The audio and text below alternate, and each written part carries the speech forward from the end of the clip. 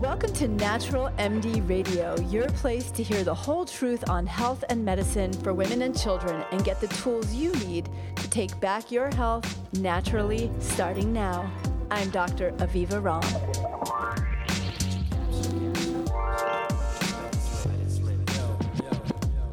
Hi, everyone, and welcome to episode 99 of Natural MD Radio. This is your host, Aviva Romm.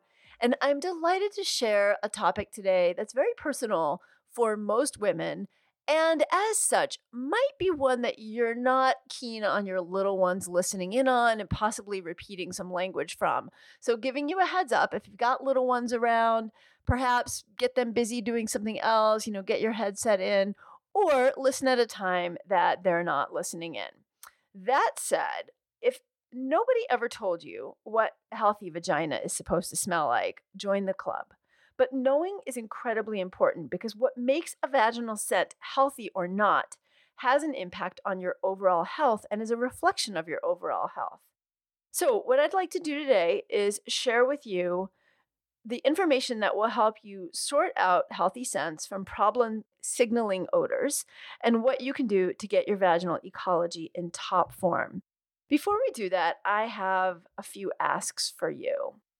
There are 3 things that you can do that can really help Natural MD Radio reach more women and help more women take their health back. 1 is to subscribe, 2 is to rate and review this show, and 3 is to tell a friend. I don't take any advertising, and we don't have venture capital behind this show. And that's been a really intentional decision on my part because I want you to always know that the information coming to you is untainted by sponsors, products, or any other influences that might shift the way people give information in one direction or another. This is pure, unadulterated, accurate health information that you can use to take back your health. So you therefore become my advertising. So if you can do me those 3 asks, I would be so appreciative. Again, subscribe wherever you like to listen. Rate and review, leave a comment. I love your comments. And as you may have heard, if you've listened to a lot of Natural MD Radio episodes, those comments can actually be your ticket to a winning giveaway because we do giveaways based on those comments periodically. And please do tell a friend. Again, your word is what gets more women to listen, and your word is what helps more women take back their health. Speaking of advertising, let's head back to the topic of today's show. How to keep your man. Nope, it's not a Hillary Clinton comment or a line from a Tammy Wynette ballad. Actually, it's the advertising concept behind a shocking ad campaign that ran from the 1900s into the 1960s, and that was prominently displayed in newspapers and magazines throughout the country. It was for using a household cleaner to do exactly that. Keep your man. How? By keeping your vagina smelling clean. And I am not kidding. What was the household cleaner? Lysol. Yep, that's right. Lysol. The very same Lysol that's still used to disinfect toilets and other high microbial areas was recommended as a douche for vaginal odor from the early 1900s into the 1960s. Well, it wasn't exactly the same Lysol. The Lysol back then was far more toxic and caustic than even the one that you can purchase now. And keep in mind, the one that's available today can kill a child if it's consumed even in a very small amount. The formulation available until the 1960s was far more corrosive. And I'm not talking about Lysol being recommended as some crazy home remedy either. There were extensive ad campaigns in newspapers and magazines targeted at women with ad copy like, "She was a jewel of a wife with just one flaw. She was guilty of the one neglect that mars many marriages. Lysol helps avoid this." Women were portrayed as locked in rooms or caught in cobwebs, suffering from lack of dainty femininity. The cure? A Lysol douche. I've included a few choice ads along with the physical copy, the copy that you can read for this podcast over on my website at avivaromm.com. So if you want to see some of the ads, go over to avivaromm.com/099 and have a look, or you can spend 15 minutes doing a Google search. It's really shocking and worth your time, actually, because it helps to understand some of the forces that influenced what our grandmothers and mothers thought about vaginal scent and odor and how horrifying and humiliating these were. And they didn't know what was normal and not normal. It's also what has led to a now multi-billion-dollar annual profit for companies that produce feminine hygiene products, which now still try to sanitize every aspect of being a woman. It's just that we're told we can smell garden fresh. By 1911, 193 cases of poisoning and death occurred as a result of Lysol used as a douche. And this practice was promoted well into the time that, depending on how old you are, your mother or grandmother was in her 20s, 30s, 40s. Despite lawsuits, the company producing Lysol managed to skirt all responsibility. When one husband tried to sue the company for the horrible vaginal blistering and damage his wife sustained as a result of this quote-unquote treatment, he was informed by the company that this was the first case they'd heard of. It was not true. This horrific ad campaign reeked of misogyny and was the start of women experiencing terrible anxiety, embarrassment, shame, and confusion over what was likely most often normal vaginal odor and discharge. It put tremendous pressure on women to remain fresh and clean, in other words, odorless down there, to keep a man. It remains a powerful reminder of the influence of media on our healthcare choices and how wrong women can be about the safety, or how wrong we can all be, and wrong because we're misinformed, about the safety of the substances we put in our bodies. There was also some dangerous and possibly deadly use of Lysol douche for abortion in a time when women couldn't legally access contraceptives. Douches were said to prevent pregnancy as well, which is another powerful reminder of the desperate lengths that women will go to for reproductive health when safer methods aren't available and legal. So, what does a healthy vagina smell like? Well, like you, I had the requisite fourth grade health class, and like yours probably was too, mine was pretty much useless. I learned the word period, but that was about it. I certainly didn't learn anything about vaginal odors, normal or not. Then, when I was 25, I heard an old joke. Adam and Eve go for a swim. Eve comes out of the water and says to Adam, "Damn it, now I'll never get that smell out of the fish." So, is a fishy vaginal odor normal? All the time? After your period? Never? I had no idea. It took me studying to be a midwife to find out. And now I'm going to pass along the basics so you can know too. The bottom line is that your vagina smells like yours and mine smells like mine. And when everything is A-OK down there, that scent is completely unique to each of us. But there are some commonalities, and there also are some specific scents or sometimes odors that tell you your vagina needs some attention. Here's how it all works. Your vagina does, in fact, have a garden growing in it. Your garden is made up of bacteria and yeasts, not roses and lavenders that make you smell like that garden fresh scent promised by a douche company. And I mean that literally, as in they make douches, not as in the company that, as teens might say it, is a douche company. So it's a much earthier and much muskier scent that we naturally produce. The job of the vaginal garden is really fascinating. The basic function is to keep your pH in the right range to protect you from harmful kinds of bacteria and problematic yeast overgrowth, or normal bacteria and yeasts that are growing in there as part of that garden, but when they get out of control, can cause things like bacterial vaginosis and yeast infections, to name a few of the types of infections we can get. I talk extensively about bacterial vaginosis over on other articles that I'll link to you, and podcasts that I'll link to you below the topic here over in the show notes and over at avivarom.com/099, where you'll find the written material for this blog and podcast. When your vaginal ecology is disrupted, you can find yourself dealing with annoying vaginal discharge and odors that are less than pleasant, and also recurring infections. In addition, the vaginal microbiome plays a surprisingly big role in the overall health of your uterus and your sex hormones, and also plays a role in protecting you believe it or not, from a lot of common women's problems like vaginal infections, but also pelvic and uterine inflammation, which can be a part of causing problems like endometriosis, polycystic ovary syndrome, chronic pelvic pain, and fertility problems. It can also affect the success of assisted fertility treatments. A healthy vaginal microbiome may even protect us from the impact of environmental exposures on our vaginal and uterine health. Those environmental exposures can further add to problems like endometriosis and fertility problems. One of the most important groups of bacteria that helps keep the natural balance in most women is lactobacillus, though interestingly, women of different racial backgrounds and ethnicities have different types of normal vaginal flora present, and it's all still normal. There isn't one exact normal. Lactobacillus happens to be the one that we know the most about, and it keeps the vaginal pH low by producing lactic acid, which in turn prevents less friendly vaginal yeasts, bacteria, and other organisms from getting a foothold or growing out of control and causing problems.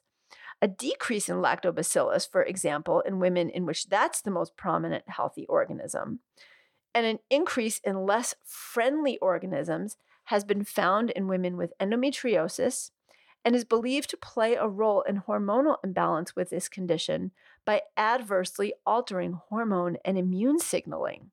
This can result in reduced sensitivity of the uterine lining or the endometrium to progesterone and cause increased inflammation and other problems that we see, for example, with endometriosis. Healthy vaginal flora promotes a healthy, supportive environment for conception and implantation. There are so many fascinating ways that this happens, notably that organisms hanging around in your vagina interact with your immune system to create signaling messages that say, okay, this is a safe environment. Let's do this. She can get pregnant. Gut and vaginal dysbiosis have also now been linked to implantation problems as well as to recurrent miscarriage. The wrong kind of gut flora and the wrong kind of vaginal flora can prevent conception, have been shown to reduce or even prevent IVF success and embryo transfer effectiveness, and can increase miscarriage risk and also lead to preterm birth when you do get pregnant.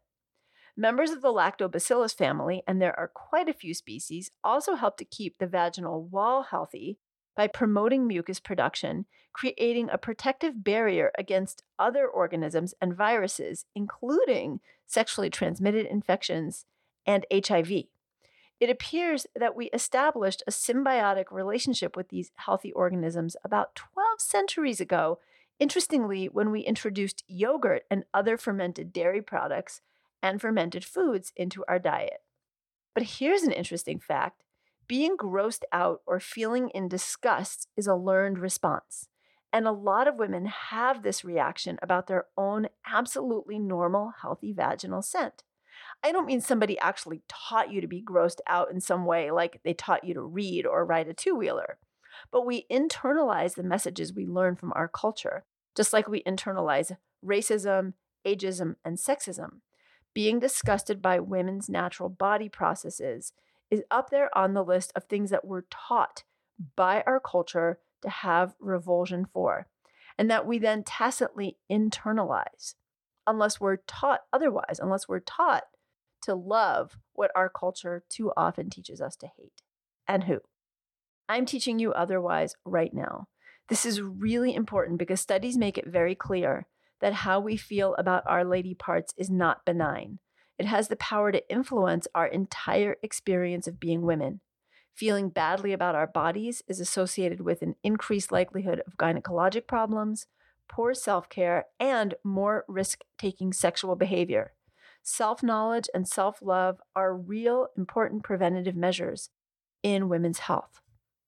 So, what do you need to know about keeping your vagina healthy and your vaginal sense? Well, not knowing what's normal or not knowing what different scents and odors can mean might mean that you self-treat yourself with douches and vaginal steams that not only you don't need, but can cause harm. Or it can mean you don't get treatment because you're too embarrassed to ask your care provider about an odor that you're not sure if it's normal or not. And I can't even tell you how many women have apologized to me before a pelvic exam for their vaginal odor. And most of the time, they're actually apologizing for a completely normal vaginal scent. So I always give women a pep talk before even starting on an exam and reassure her that every woman has her own unique scent. And if her scent isn't healthy, it's okay. That's what she's in the office for. And there's nothing that, I promise you, an OB-GYN or a family doctor hasn't encountered before. So please don't not get help because you're not sure if something is normal or not. Now, one thing your vagina never needs is douching. Your vagina is completely self-cleaning. That's what the mucus and trillions of health-promoting, pH-balancing organisms are there for. In fact, the American Public Health Association and the American College of Obstetricians and Gynecologists specifically recommends against douching because it's associated with an increase in bacterial infections. In addition, ACOG, or that American College of Obstetricians and Gynecologists, recommends against the use of fragrance tampons and pads, as well as feminine sprays and powders to clear up vulvar or vaginal odors because they can actually create them. They commonly cause allergic reactions, including itching and burning. They can inflame and damage your delicate vaginal tissue and vulva, and they can alter your natural pH enough to cause vaginal infections like BV. And if you get enough irritation down there, you're also more susceptible to picking up sexually transmitted infections. What about vaginal steaming? Okay, I know I'm going to burst some bubbles here and possibly piss off some bloggers, but I wouldn't be looking out for you if I didn't include this and tell you the truth. While some celebrities are doing it, sometimes calling it a facial for your vagina, and quite a few self-ordained health gurus are suggesting it for everything from menstrual cramps to migraines, vaginal steaming, though it is a traditional practice in some cultures, really is not necessary for vaginal health, doesn't do what it's hyped up to do, and while the heat and warmth and self-care might feel great, it's actually physiologically impossible to get steam into your vagina or uterus to do any healing. What it can do, though, is cause serious burns to sensitive vulvar tissue. While I respect and incorporate many traditional practices into my work, let's remember that female circumcision, which is still done in many cultures, is a traditional practice, and the now ancient practice of foot binding also fits into the category of traditional practices done by women to women. So just because something's traditional doesn't mean that it has good evidence behind it or safety or even the best intentions. And vaginal steaming, though certainly not as extreme as foot binding or female circumcision, is certainly one example of a practice that has become a fad that doesn't have a merit and possibly does have some risks. If you do choose to do vaginal steaming, avoid getting too close to the steam, move away from the steam if it feels hot, and don't steam if you think you have signs of infection. Instead, seek guidance from a midwife, nurse practitioner, or MD who can help you make sure there's nothing more serious going on. Now, since the fear of having an odorous state of affairs down there does keep women purchasing douches and scented tampons and pads, which all cause more problems than they solve due to the chemicals in them, and it causes a lot of worrying, let's clear up the situation with accurate information. Besides, it's really good to know your own vaginal scents. They're actually really fascinating from an evolutionary perspective, and knowing what's normal for you can help you relax, and knowing what to look for can help you nip an infection in the bud and get the help you need. So what's normal and what's not? What is your V-scent telling you?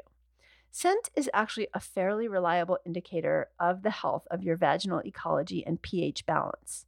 In fact, one of the tests we do in the medical lab is called the whiff test, and it's exactly what it sounds like. As a doctor, I get a sample of vaginal fluid on a slide, I add a chemical reactant, and I take a whiff. Very technical sounding, I know. But there are actually specific odors that are more likely to be associated with infection. And sometimes getting a whiff without even adding the chemical reactant can give you a sense of what's going on. To get very nitty-gritty, vaginal scents can range from earthy to musky to sweet like fresh baked bread to even a weed-like fragrance, and weed, I do mean weed, the smokable kind, due to the influence of sweat gland secretion. And yes, There can even be a natural, slightly fishy odor. The musky, earthy scent sounds like I'm describing some Earth Mama essential oil, and in fact, I kind of am, because scent is influenced by all kinds of shifts in your menstrual cycle, shifts in your sweat glands, shifts in what's going on in your life. It's a very Earth Mama connected, cyclical experience that we have. So, what actually alters vaginal scent, and what scents should you be aware of? Well, hormonal shifts actually have a huge influence on vaginal scent. We tend to have a more fragrant, inviting vaginal scent around ovulation. It's nature's evolutionary way of attracting a mate while you're fertile. Think about a bee to a flower. Toward your menstrual cycle, toward your period, and during it, you might notice a slight metallic odor. This is due to iron and other minerals like copper in your blood. Toward the end of your period, you might notice a more funky, which technically means earthy odor, or even a slightly fishy or ammonia-like odor. This is due to wearing a tampon or a pad, which is hanging out in a dark, damp place, and also probably getting some traces of urine on it. The pad more obviously, but also the tampon string, unless you change your tampon every single time you pee. So, changes in our monthly hormonal cycle in that menstrual cycle, which is from the day of your first period to the last day of your cycle before your next period starts, really have a tremendous influence on your natural vaginal scent. During pregnancy, increases in estrogen and with it lactobacillus in the vagina tend to lead toward a sort of more neutral scent. Though if you sweat more during your pregnancy, that can change it. And yeast infections are also more common in pregnancy because you have increased discharge with a higher sugar content when you're pregnant. Then, as we enter menopause and estrogen declines, and that changes the pH in the vagina so that we're less acidic, the amount of vaginal mucus we produce also changes. This leads to the numbers of lactobacillus going down. Now, remember that lactobacillus can be protective. And so when it goes down, it can create a different odor and also increases the number of organisms that cause BV. So BV is not a vaginal infection with something outside of the vagina that gets introduced. It's not like getting a herpes infection where you get a virus introduced. It's not like getting something from the outside. It's actually your normal vaginal flora, and some of them grow out of control, and that's what causes BV. It's just dysbiosis in the vagina. And women in their later perimenopause stage and in menopause may have a slightly more chronic state of that. And then, as I'm about to talk about, some factors can even increase that further. So, for example, semen has a high pH. And like when you're in menopause and the lactobacillus goes down and pH goes up, that can alter your vaginal scent pretty quickly, causing some of those organisms that like to thrive in higher pH environments, which are typically the ones that cause BV, to proliferate. So you might notice that after you have male-female intercourse with ejaculation, that your vaginal odor is slightly more fishy or off. And that's because of those organisms proliferating. If this is something that happens to you frequently or on the common, or if you're in perimenopause or menopause and you're noticing that odor more after sex or just in general, hop on over when you're done listening to this podcast and listen to my podcast on bacterial vaginosis, and it'll tell you all the things that you can do to reverse that trend and not have that situation happening for you anymore, because it's not fun and it's not pleasant. A lot of women use condoms as one way to avoid that, but there are things that you can also do to support your vaginal pH. Stress is another factor that can change your vaginal scent and create a little bit more of what you might even consider a vaginal odor.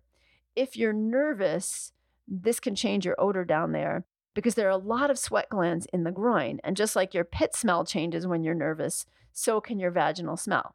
So does sweating when you exercise, especially if you're not wearing breathable fabrics. So that brings me to the next point, what you're wearing. Synthetic fibers trap moisture and change the climate down there, all the more when you exercise and get sweaty, or if you get stressed out and you get sweaty. And it changes it in a way that can promote bacterial growth and change your vaginal scent to less than your favorite. Conversely, cotton and natural fibers let your vagina and your vulva breathe. stay drier, and keep your natural scent fresher. Wearing a pad also increases odor down there, as I mentioned, can happen during your period. So if you are listening to this podcast and you're not sure what vulva means or the difference between vulva and vagina, I've got a special podcast just for you on what your lady parts mean. So you can listen to that one too, just to get a 101 refresher. Or if you've never heard these terms before, get familiar, because like knowing what your V scent is and should be and maybe shouldn't be, knowing your lady parts really helps you communicate much more easily with your care provider. So saying my vagina itches means something very different than my vulva itches. And it's usually the vulva that's itching, for example, when we have a yeast infection or a bacterial infection down there. So hop on over and listen to that. So far, sex with intercourse and ejaculation, stress, and what you're wearing are three of the factors that can change your vaginal scent or can change your vaginal scent to an odor. Now, what you eat can also have an impact. Diet also changes vaginal pH and your vaginal microbiome. Most specifically, a high sugar diet, which can include actual sugar, or a high carb diet or regular alcohol consumption, even a glass of healthy red wine a day, because those break down into sugar too. And this can increase your risk of yeast infections, which cause a yeast-like or fresh baked bread scent. Now, a little bit of that scent and a little bit of a white, creamy or yellowish creamy discharge is very normal. There's normally yeast down there. But when it starts to get really curdy looking, or the smell of fresh baked bread starts to smell overpowering and maybe not so good, and you're starting to get vaginal itching, that can mean that you have a vaginal yeast infection, and that can cause all kinds of inflammation and pain. So that is another, what you eat is a trigger, and those are some of the symptoms that you could have a vaginal yeast infection. Now, I mentioned earlier gut dysbiosis. The health of the vaginal flora, or the vaginal ecology, is not only dependent on your hormone levels and what you put in and around your vagina and your vulva, but it's also dependent on the gut flora health. Now, I talk about this and what you can do in my podcast and in a blog on vaginal ecology. So you can read or listen to those after this if you're struggling with chronic vaginal infections or chronic off odors.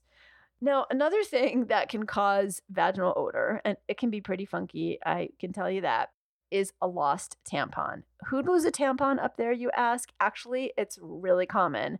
I've retrieved more lost tampons than I can count over the years from my patients, and yeah, they can really pack an odor. If you can find it and pull it out yourself, that's totally okay. And if the odor goes away and you don't have any pain, fever, or signs of infection, which are pretty rare as the result of a lost tampon, then you're done with that and you don't need to go to the doctor. If you're not sure whether you left one up there and you're getting an odor and you can't find the string or get a hold to pull it out, then it's midwife or doctor visit time. I know it sounds really embarrassing, but I promise you again, we've seen it all. We never judge. And this is among one of the most common things that we see. Infection. Okay, so this is where your ears might really want to prick up. Vaginal infections that cause an odor usually have an obvious one that doesn't smell pleasant and are typically accompanied by itching, burning, irritation, or frequent peeing. Here's a quick overview. Yeast infections, as I mentioned, yeasty odor, lots of itching or burning, and a thick, curdy discharge. Bacterial vaginosis. Now, I mentioned that normal vaginal odor, and especially during and after your period when you're wearing a pad, but even throughout your cycle or if you've had sex with intercourse and ejaculation, you can notice a slight fishy odor, and that's normal. And it's not something anybody else is noticing. You're just noticing it.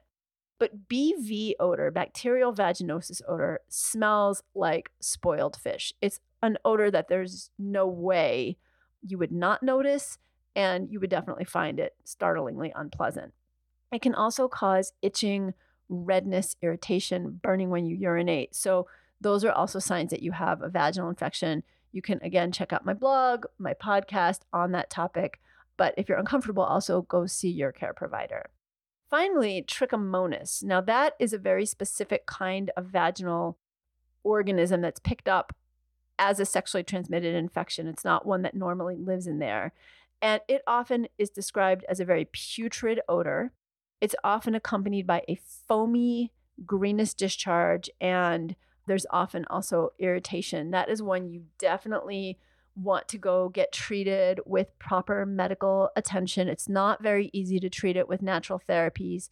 And all of these left untreated, not so much yeast infections, but BV left untreated, trichomonas left untreated or recurrent, can cause fertility problems, miscarriage, and other chronic pelvic infection or pelvic inflammatory disease. So these are serious things. So if you're not sure what's going on, if you're getting recurrent infections, if you're really uncomfortable, definitely time to go see a care provider who can help you.